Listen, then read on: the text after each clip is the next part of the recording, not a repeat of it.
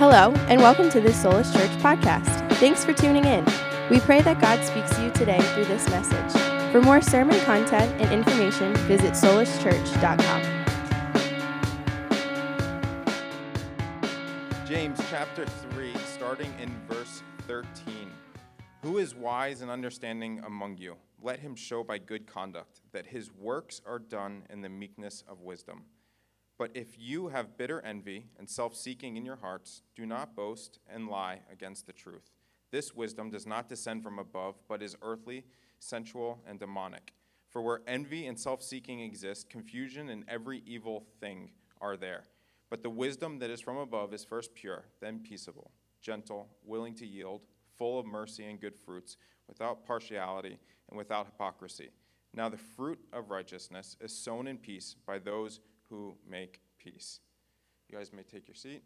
Dear Heavenly Father, we do come before you with a humble heart, knowing who you are and who we are not. Lord, I simply ask that you remove anything of myself so that you might shine forth and that your words stand out to us this morning. May they fall on our ears and touch our hearts so that we might be able to take action. We ask this in your name. Amen. All right, so as just briefly reading through that, we are going to be speaking about wisdom, but I've titled this sermon, Consumer Comparison.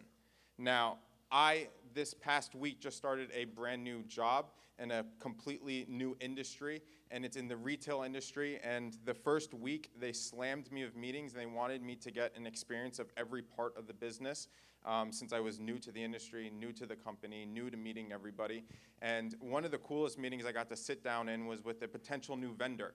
And the potential new vendor brought in all of their sample products for us to see, for us to potentially switch over to using them for shirts, wetsuits, swimwear, different things along those lines. And it was really awesome just to see them do the pitch, but more so to feel the product, to stretch the product, to try the product on, to really get to experience it. And one of the things I realized is that I was sitting there more detailed than everyone else, just pulling apart the material, checking it out, looking at the print, looking at how they did everything. And I was looking at, how does this compare to what I'm used to?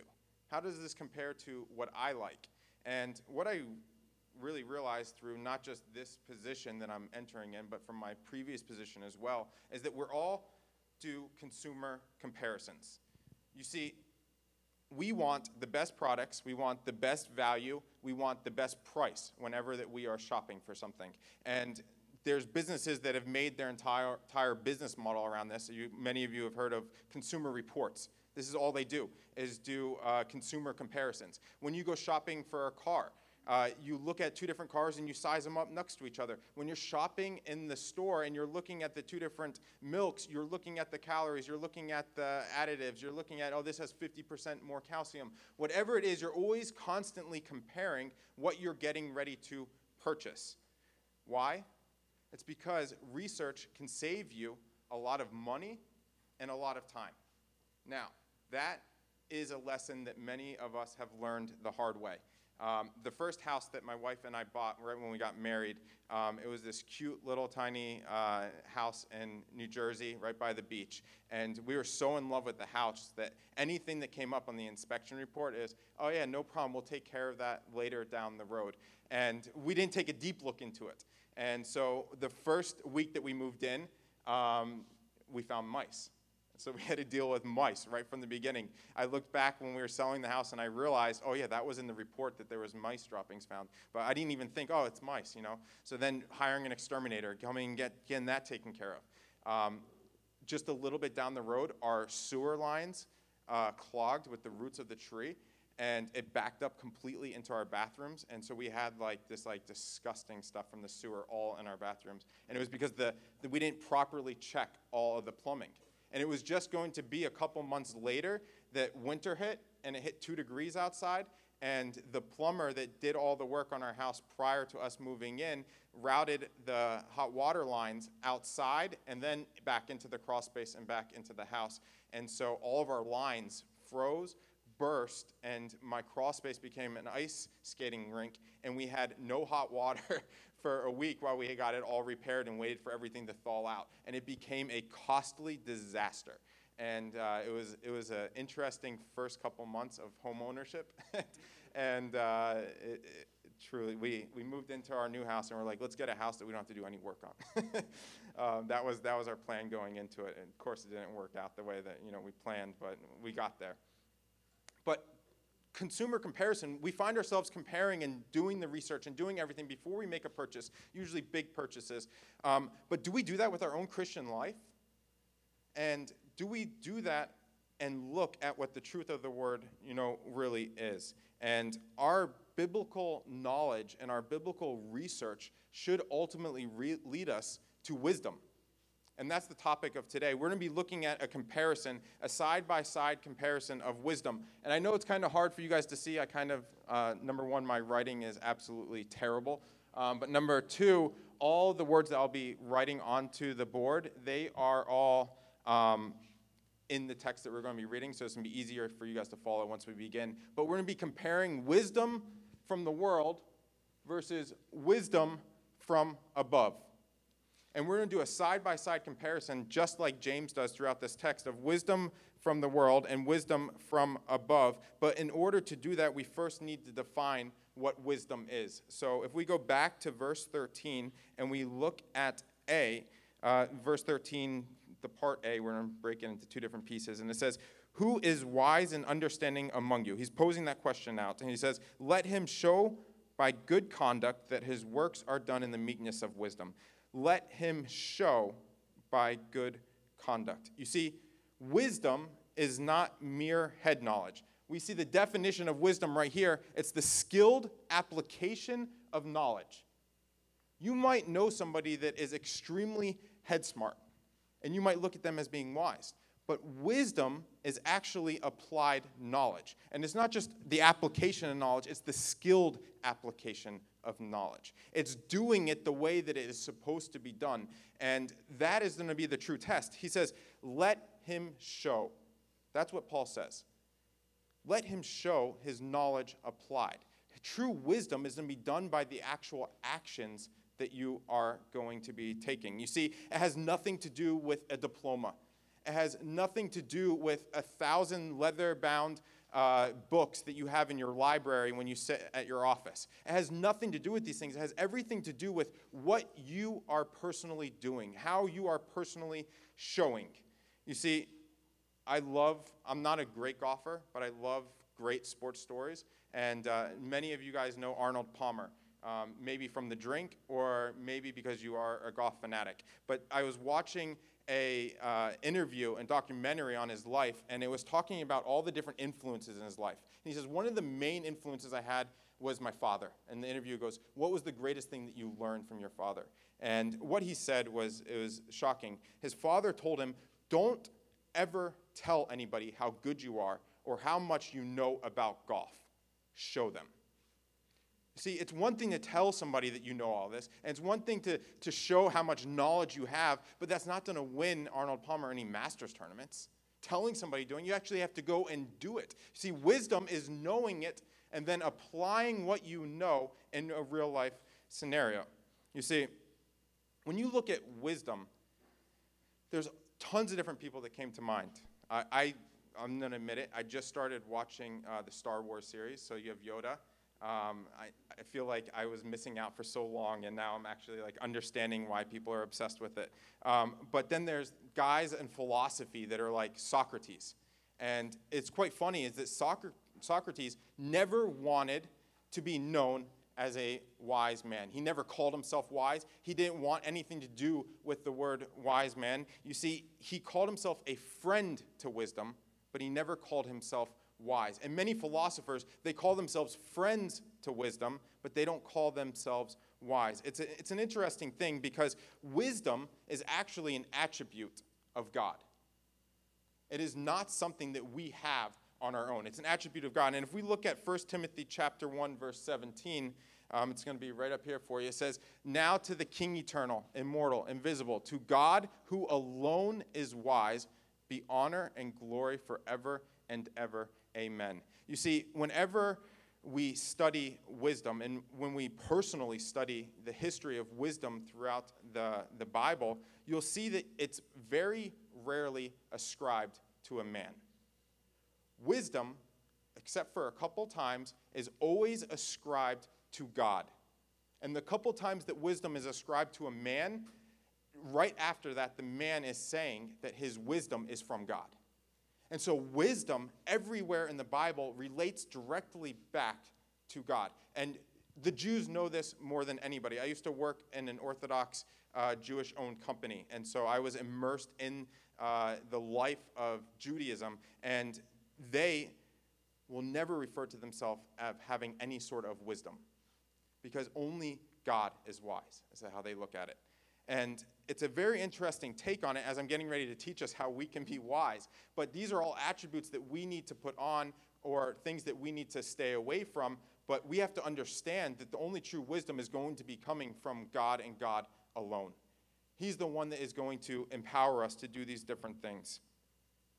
You see, Paul takes another look at it, and it's 1 Corinthians chapter 2. It's going to be verses 4 and 5, another way that he describes this type of wisdom. And it says, "And my speech and my preaching were not with persuasive words of human wisdom." I'm going to stop right there.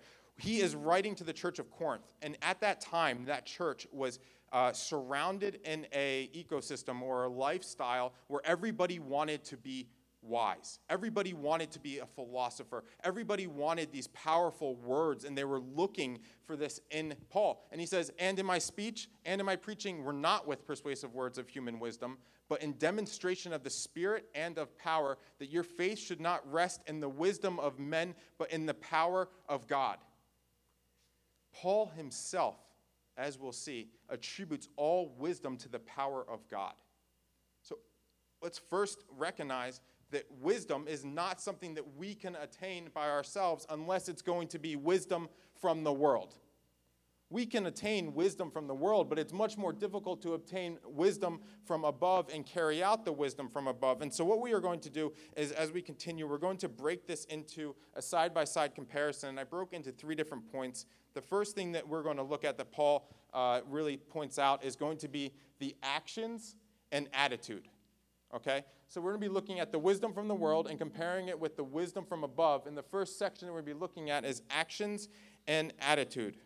And in verse 13 it says, "Let him show by good conduct that his works are done in the meekness of wisdom." The very first 2 things that we see under actions and attitude is going to be from wisdom from above. The first one that we see is good conduct.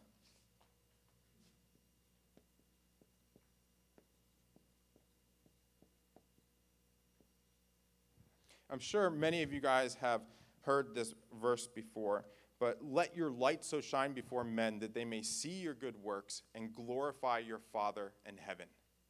All of our good works are supposed to glorify ultimately God in heaven.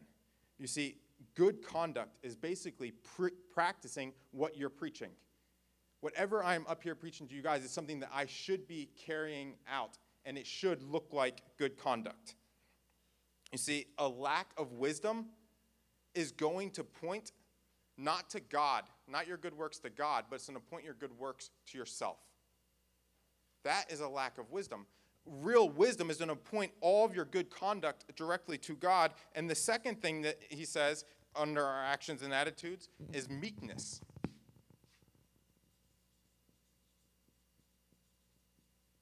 And it's very key to understand exactly what this word meekness is defined as. And it's power under control.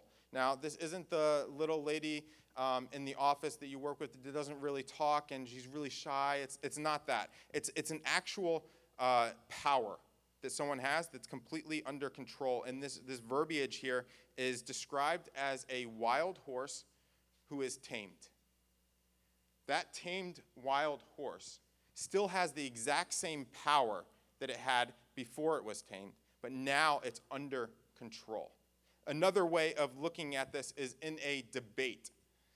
It's somebody that once the debate really starts heating up and really starts, someone starts acting and getting angry and yelling at that person is able to remain calm, cool, and collective throughout the debate and still push his views without letting somebody else control their way that they act. Now, this is very interesting for myself because when I look at debates and who I find myself debating with, it's usually with somebody that's close to me, somebody that I feel comfortable with. So it's usually my sisters. It's usually my family. It's usually my wife.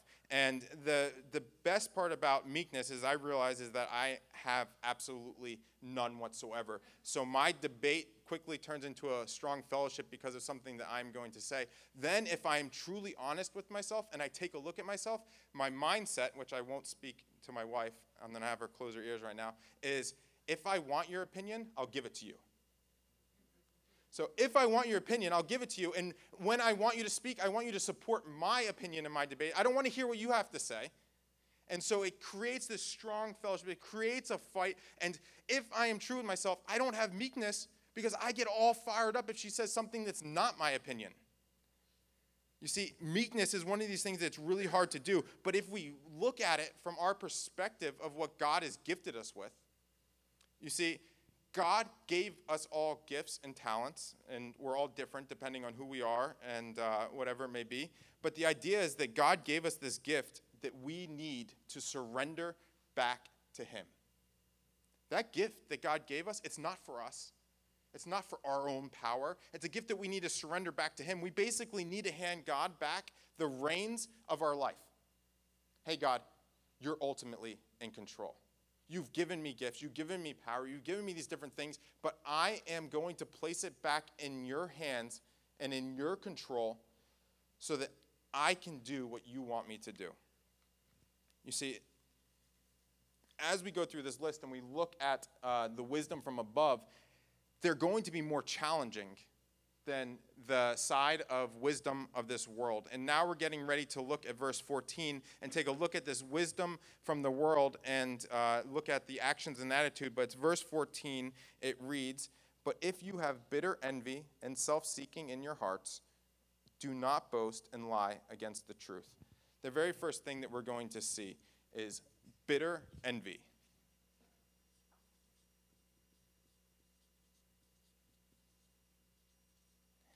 Now, this is a word that describes almost like a jealousy. The idea of this word is that it's very corrosive. And so it's going to eat from the inside out.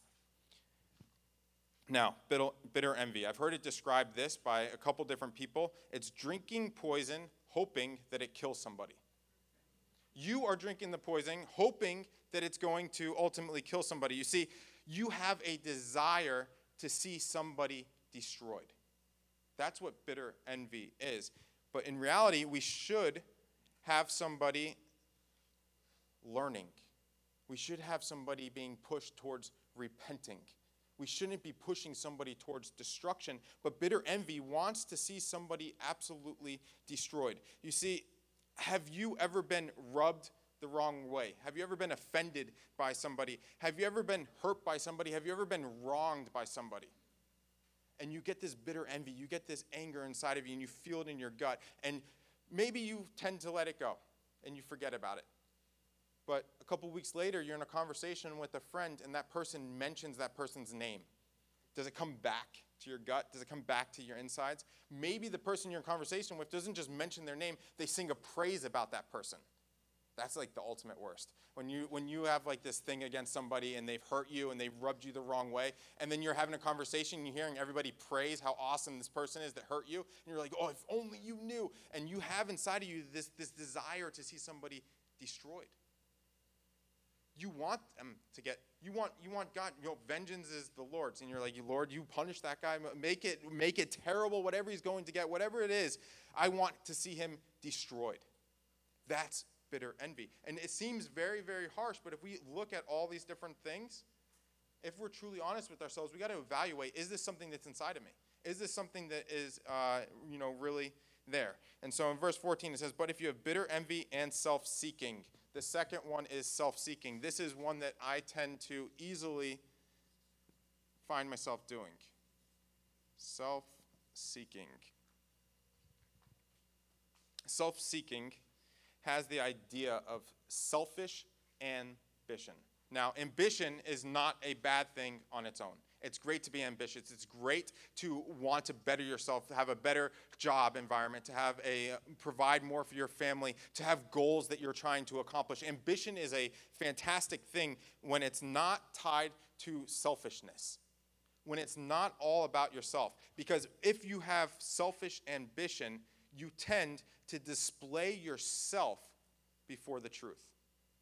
Yourself is on display before the truth is. You see, really, this self-seeking is a heart problem because you tend to side with yourself over Jesus. And if you have self-seeking inside of you, you care more about yourself and you're putting yourself before everything else. You become an idol to yourself and you're putting yourself before Jesus, and it not only affects your own personal relationship with God first, but it affects your relationship with everybody else.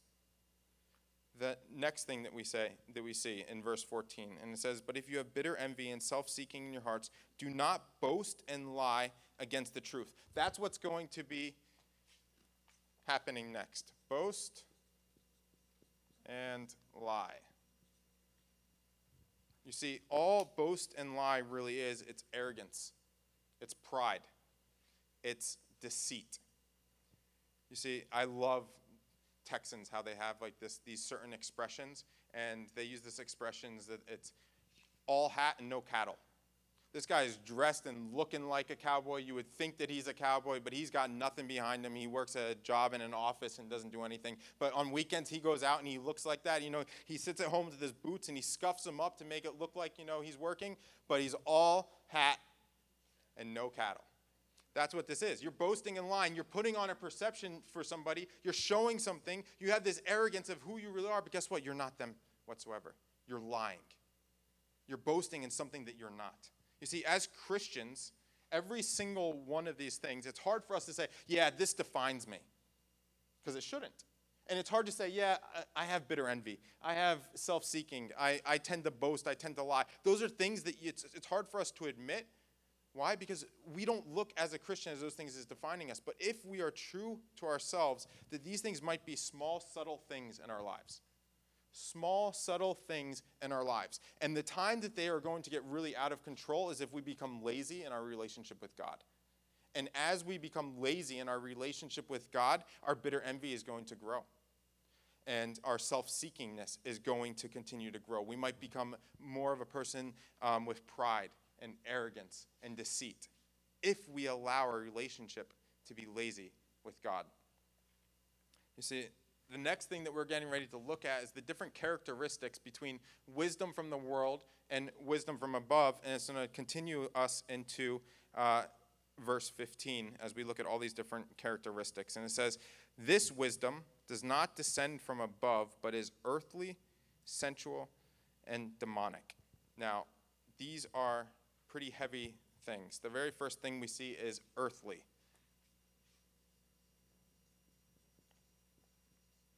It's very important to make sure that when you guys see that word earthly, that we're not talking about saving trees and driving a Prius.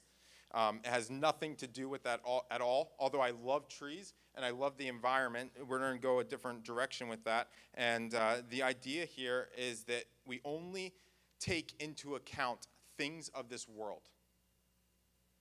We're not taking into account anything of God. We're only taking into account things of this world. And for me, the word that comes to mind is secular.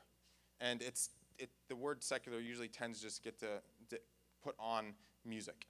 It's a style of music, secular music. But that's not it at all. Secular is just an adjective that describes the type of music that you're listening to. The word secular means of the day. That's what it means. It means a worldly standard of what's going on in this particular time in our culture. Of the day. You see, it's a level that we tend to see things as human beings. We tend to see ourselves in the environment. We tend to see ourselves in the society that is around us. We tend to relate to people that are in the world because maybe we work with them. We encounter them every single day while we're driving. We encounter them every single day when we're grocery shopping. Oh, man, that's a grocery shopping. That was a tough one for me this morning. It must have been that less of an hour.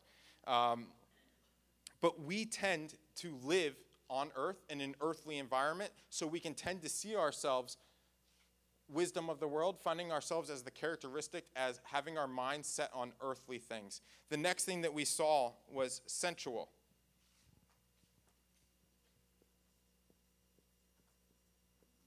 And I feel that in our, the way that our lives are, our children are being grown up in, the times of the days, I think this word is truly important. It's sensual. And this is the immaterial. So what that means is this is the inner person inside of you. Whether you label it as a spirit or soul, whether you're a dichotomist or trichotomist and you think they're the same, whatever it may be, it's your inner person. And I got really tired of hearing, oh, that's my spirit animal.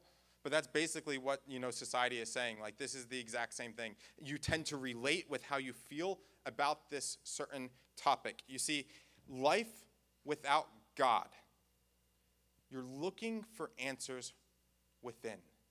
You're not looking for answers with God. So if you don't have God in your life, you tend to find yourself looking inside for your answers. That's what this word means, essential, is that you're looking for how it makes you feel.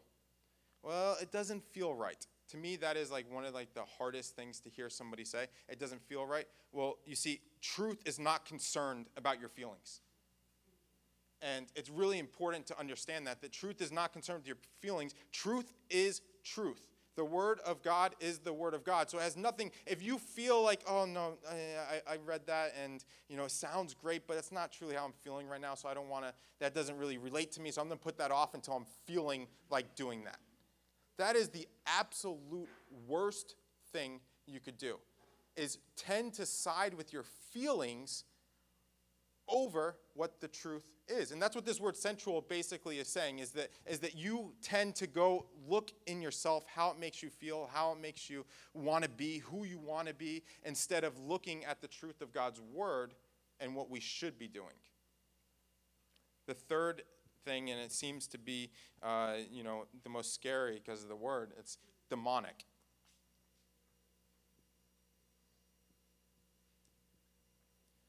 This is a very heavy word, and if you look at it in the Greek, it doesn't make it any lighter. It says proceeding from demons.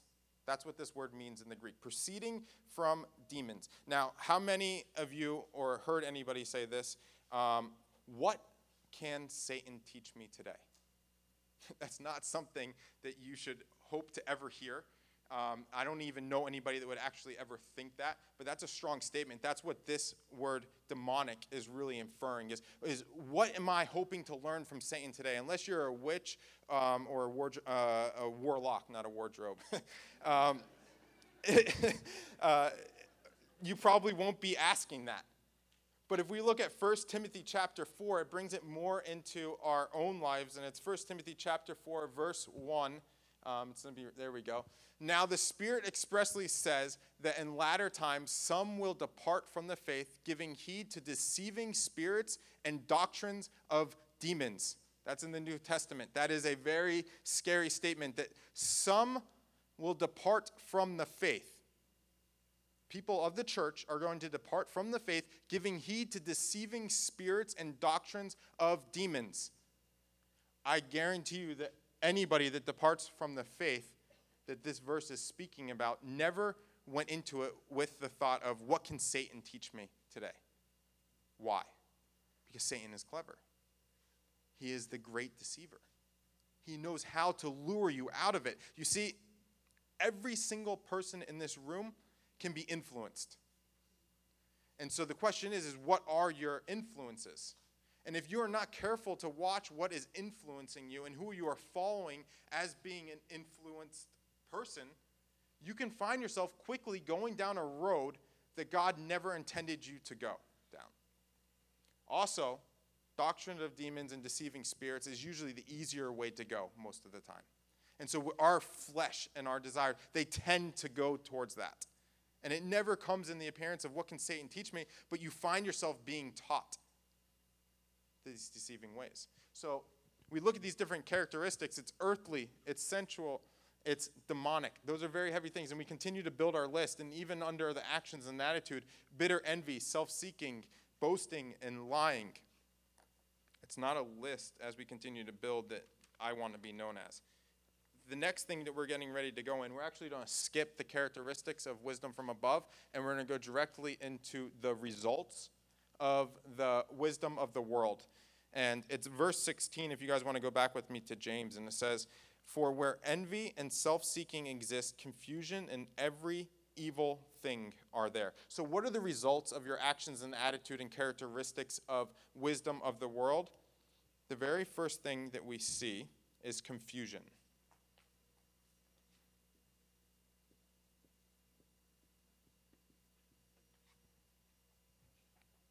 You see, confusion. And I'm going to go ahead and write that too. Every evil thing.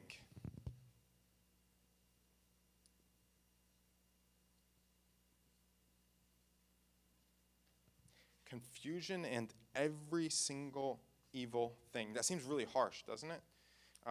It does seem harsh, but it is the reality that we live in. And so let's first look at confusion. It's 1 Corinthians chapter 14, verse 33, and it reads this. We'll get there. There we go. "For God is not the author of confusion, but of peace, as in all the churches of the saints." For God is not the author of confusion. We have a God that does not intend for us to be confused.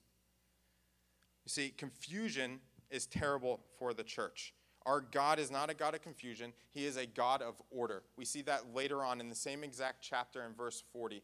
He is a God of order. And then the very next thing that we see is every evil thing.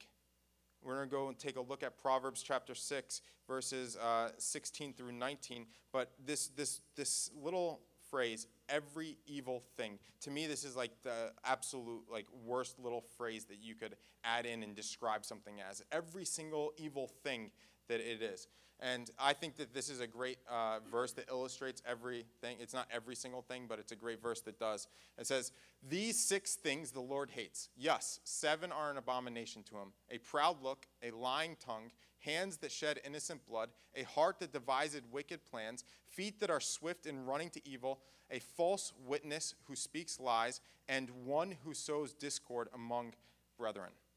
To me, this is like one of the most convicting verses ever, but I want to concentrate more so on the very last thing that is there, because I feel like this is what runs rampant in the church and can cause, the most harm. It says, "And one who sows discord among the brethren." For me, this is such an evil thing. Discord is, I feel like, one of the most damaging things that the church has. You see, discord and decisiveness and backbiting and gossip, all these things destroy a church. And the church takes a very strong stance on things that destroy the church. You have 2 options. You can repent and have grace and mercy given to you, or you can get out. You don't belong in the church. The church does not want you. You see, for a sheep, they deserve the grace and the mercy once there is repentance. You see, somebody that doesn't want to repent, they're a wolf. And what does a wolf do? They eat sheep. And they destroy the church. And so the church has to take a very strong stance and say, listen, either you're a sheep and you're repenting and you get the grace and the mercy of God, or you are a wolf and you need to get out. And it's a very, very serious thing. But when you take a look at every evil thing in confusion, these things are not of God. Because our God is a God of order, complete opposite of confusion. Our God has no evil in him whatsoever. So if these things are not of God, they need to be seriously rid of the church. You see, it's so true. You are being influenced by something, but what is influencing you? That's the scary thing, is that the world has something to be taught. The world has something to preach to every single person in this room. You're out in the world, you're going to be getting preached something. What are you getting preached? Are you looking at it in light of your own Christian relationship and in the truth of God? Or are you going to end up being confused and full of every evil thing? You see, the next verse that we're getting ready to look at in James in chapter 17, it's huge. It's going to go into the characteristics that we skipped on wisdom from above. And we look at it, it's verse 17, and it reads, "But the wisdom that is from above is first pure, then peaceable, gentle, willing to yield, full of mercy and good fruits, without partiality and without hypocrisy." You see, the characteristics, the first one is purity.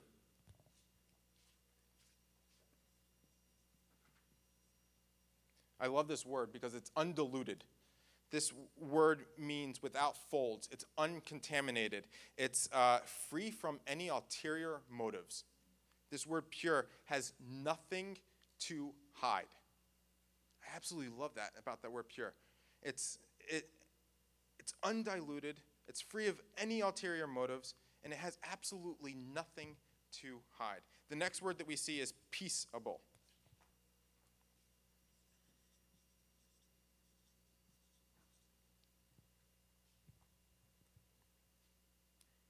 This word peaceable, it's peaceful with the understanding that you have a right relationship. So you're going to find peace in the right relationship. And that first means that you have to have a right relationship with God. And then once you have the right relationship with God bringing you peace, then that's going to transfer into your relationship with others, which should bring peace. Peace is one of those things that's hard to find. It's one of the things that I struggle with finding. I always found myself being torn between different things. That's not peace. Peace is having this right relationship where you don't feel torn, where it just feels comfortable, just feels right. The next word is gentle. This is turned into one of my favorite words just because there's not much we know about it. Scholars believe that this is one of the most untranslatable words in the New Testament. It is extremely hard for them to actually translate the meaning of gentle. And so there's a bunch of different people that have different understandings and kind of context of what this means. Imagine this. It's a strict man realizing that there are certain times in which he should not be strict. That doesn't even make sense. A strict man is realizing, there's certain times that I should not be strict. But he's defined as a strict man, but he should not be strict at certain times. That's what this word gentle means. Let me put it this way. There's a famous theologian named William Barclay, and he said, "A gentleman knows how to forgive while being strict." He knows how to offer forgiveness, but at the same time, he is strict. To me, this is all counterintuitive. It doesn't make too much sense. But then when you actually put it in reference to something that Jesus did, hopefully this will clear it up a little bit. Do you guys remember the adulterous woman dragged to Jesus' feet? Guilty. Absolutely guilty. And Pharisees are like, okay, here you go, Jesus. Here's one for you. Here's a guilty, adulterous woman. What do you do? What does Jesus say? Hey, you've been forgiven. Go and sin no more. That's the word gentle. You've been forgiven. She's guilty. She deserves the punishment and the stoning that she was going to get. But guess what? Go and sin no more. He chose to be gentle in that time. You see, I look at it this way, and how can I relate this to my own personal life, is my discipline of my children. You know, one is only 1 year old, so it's kind of hard to discipline a 1-year-old. I don't think they understand anything at that point. But my other one is getting ready to turn 3 this month, and he understands it. Like, he gets it. Like, he knows when he is being bad. He challenges me, like, beyond being challenged sometimes. He's the greatest little kid ever, but he knows how to challenge, he knows how to push buttons, and he knows when he does something wrong. And the one thing that we work on, like, so much with him is he absolutely, like, terrorizes our little 1-year-old. I mean, he'll be running to get a soccer ball in our house, and the other one will be running the opposite direction, and you see him just do WWE clothesline. The little one's feet go out from underneath them, smack on his back, absolutely destroyed, and then you see him, he laughs and keeps running. It's like, he knows what he did. The other one's crying, and then I say, Ben, and what's the first thing he does? He sprints back over to his little brother and goes, "Oh, I'm sorry, Eastie," and hugs him. It's like he knows. It's like the whole routine. But there are times when I actually see him, afflict harm and hurt on his brother, which he didn't intend. But once his brother starts crying, he knows that he did something wrong. Those are the times that he doesn't get a spanking. Those are the times he doesn't go to timeout. Those are the times that I choose to show him mercy and grace. You see, that's what gentle is. He's fully deserving. He hurt his brother. His brother's on the ground crying. He's fully deserving of this. But yet I decide to show mercy and grace. That's what gentle means. I absolutely love it because I am fully deserving of hell. But ultimately, I have assurance that I get to go to heaven because of the work that Christ did for me. That is like the perfect picture of this word gentle. That's why this is like going to become one of like my most like favorite words. I feel like I got to do like a 30-hour study, in-depth look. I read a quote about Aristotle. Aristotle did a study on the word gentle, and he made a statement about gentle. And I was going to use it today, but I realized I had to read it 14 times before I even started to understand where he was going with it. And so it's like it was way above my head, and I was like, yeah, I can't teach this. I still don't get it. But it's gentle. It's gentle. It's one of those words. The next word that we see described is willing to yield.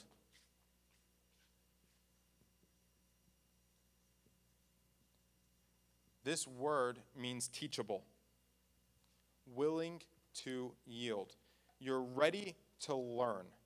You're not stubborn in your own opinion. That's hard for me.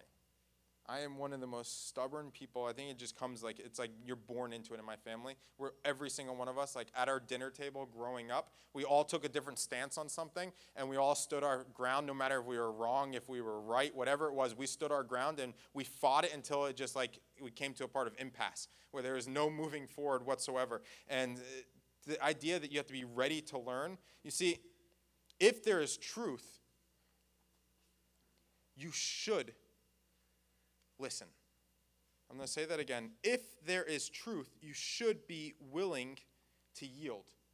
You should be willing to be corrected.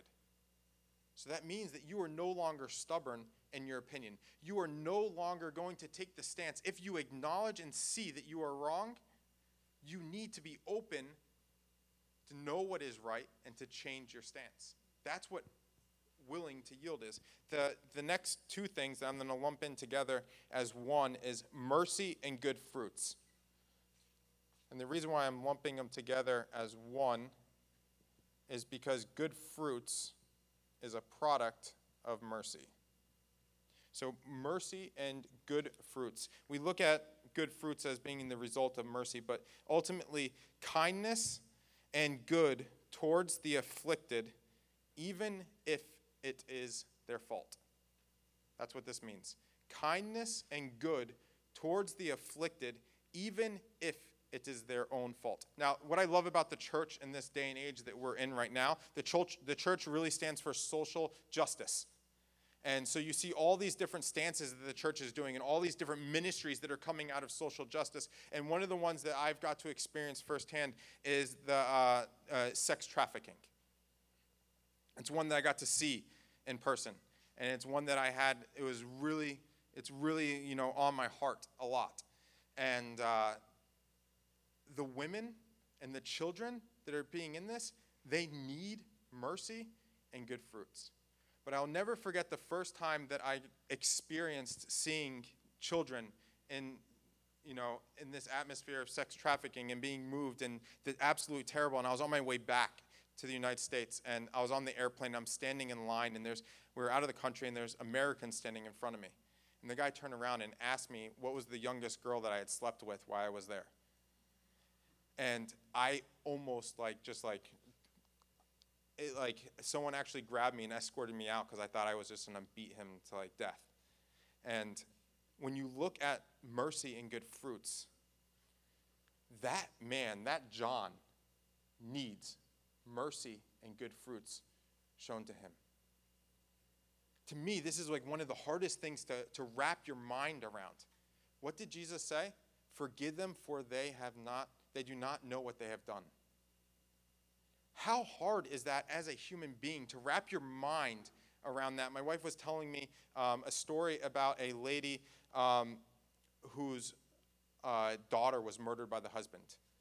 And in court publicly, after he was, pled guilty and left, she went and hugged him and said, "I forgive you," to him. That is the showing of mercy and good fruits. It's easy to show mercy and good fruits to the ones that you feel like need it. But for the ones that you feel like they don't deserve it, how hard is it to show that type of mercy to them?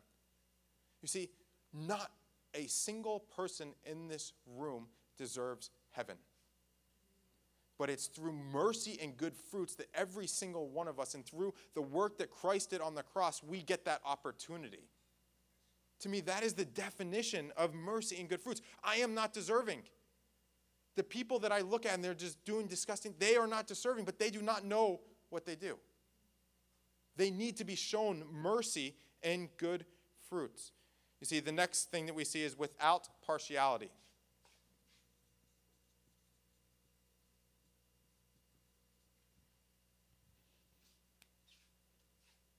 This means that you're undivided. But it's undivided in the sense that you know the course that God wants for you, and you stick to that course.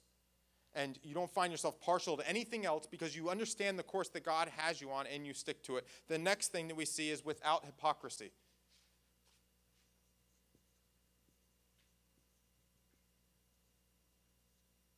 Holy smokes, I cannot spell. That says hypocrisy. Oh, man. Don't pretend to be something that you're not. It's so easy to pretend to be somebody that you're not. It's so easy to put on this outer appearance to everybody, and then when you go home in the confines of your own home and in privacy, you're something completely different. It's extremely simple to do that. Now, we're getting ready to fill in the last and final thing right here is the results of the wisdom from above. But if you just look at the two differences between the two, you have bitter envy, self-seeking, boast and lie, versus good conduct and meekness. Then under the characteristics, you have earthly, sensual, and demonic, versus purity, peaceable, gentle, willing to yield, mercy and good fruits, without partiality, and that says without hypocrisy is what we decided. Now, looking at the very final aspect of it, it's verse 18 where we're going to end here, and it's the results. Now the fruit of righteousness is sown in peace by those who make peace. And so we have the fruit of righteousness.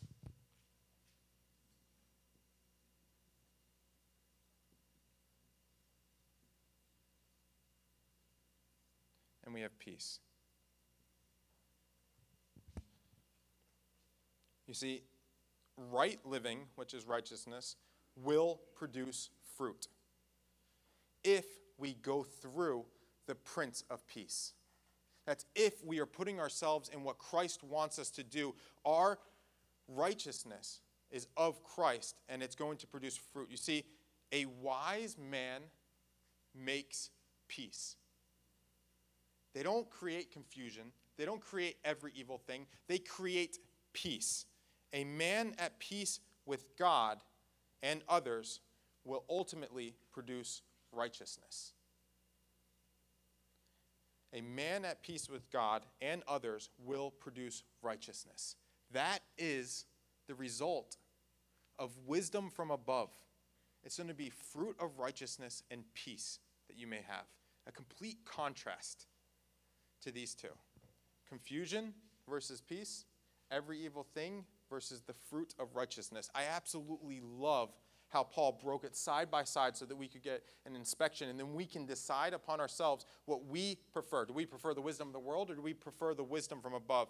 It's our final place that we're going to be in today, and the worship band is going to come on out, but it's Colossians chapter 1, verses 9 through 11, and I absolutely love how Paul describes this. It says, "For this reason we also, since the day that we heard it, did not cease to pray for you and to ask that you may be filled with the knowledge of his will in all wisdom and spiritual understanding, that you may walk worthy of the Lord, fully pleasing him, being fruitful in every good work and increasing in the knowledge of God, strengthened with all might according to his glorious power, for all patience and long-suffering with joy." To me, this is the perfect description of a person that is carrying out wisdom. he is sitting here praying for us that we might have wisdom. And he says, listen, I did not cease to stop praying. To me, I think Paul is one of the wisest people that we see in the New Testament. If we look at this definition of wisdom, I do believe that he's one of the wisest people outside of Jesus that we see in the New Testament. And as we look at him, we look at his life and what he walked through and the knowledge that he practically applied to his life. And so if we're looking at him as one of the wisest people and he's saying, listen, I have not ceased to stop praying for wisdom. How much more so should we be praying for ourselves for wisdom? How much more so should we be praying for each other for wisdom, for this lifestyle that carries out the knowledge of God? This is something that we should all be desiring and praying for. You see, there's the verse, seek first the kingdom of God, and all these things will be added unto you. When you seek, you're eventually going to carry out. God's going to add everything onto you so that you can walk in the knowledge that he has given you. Amen?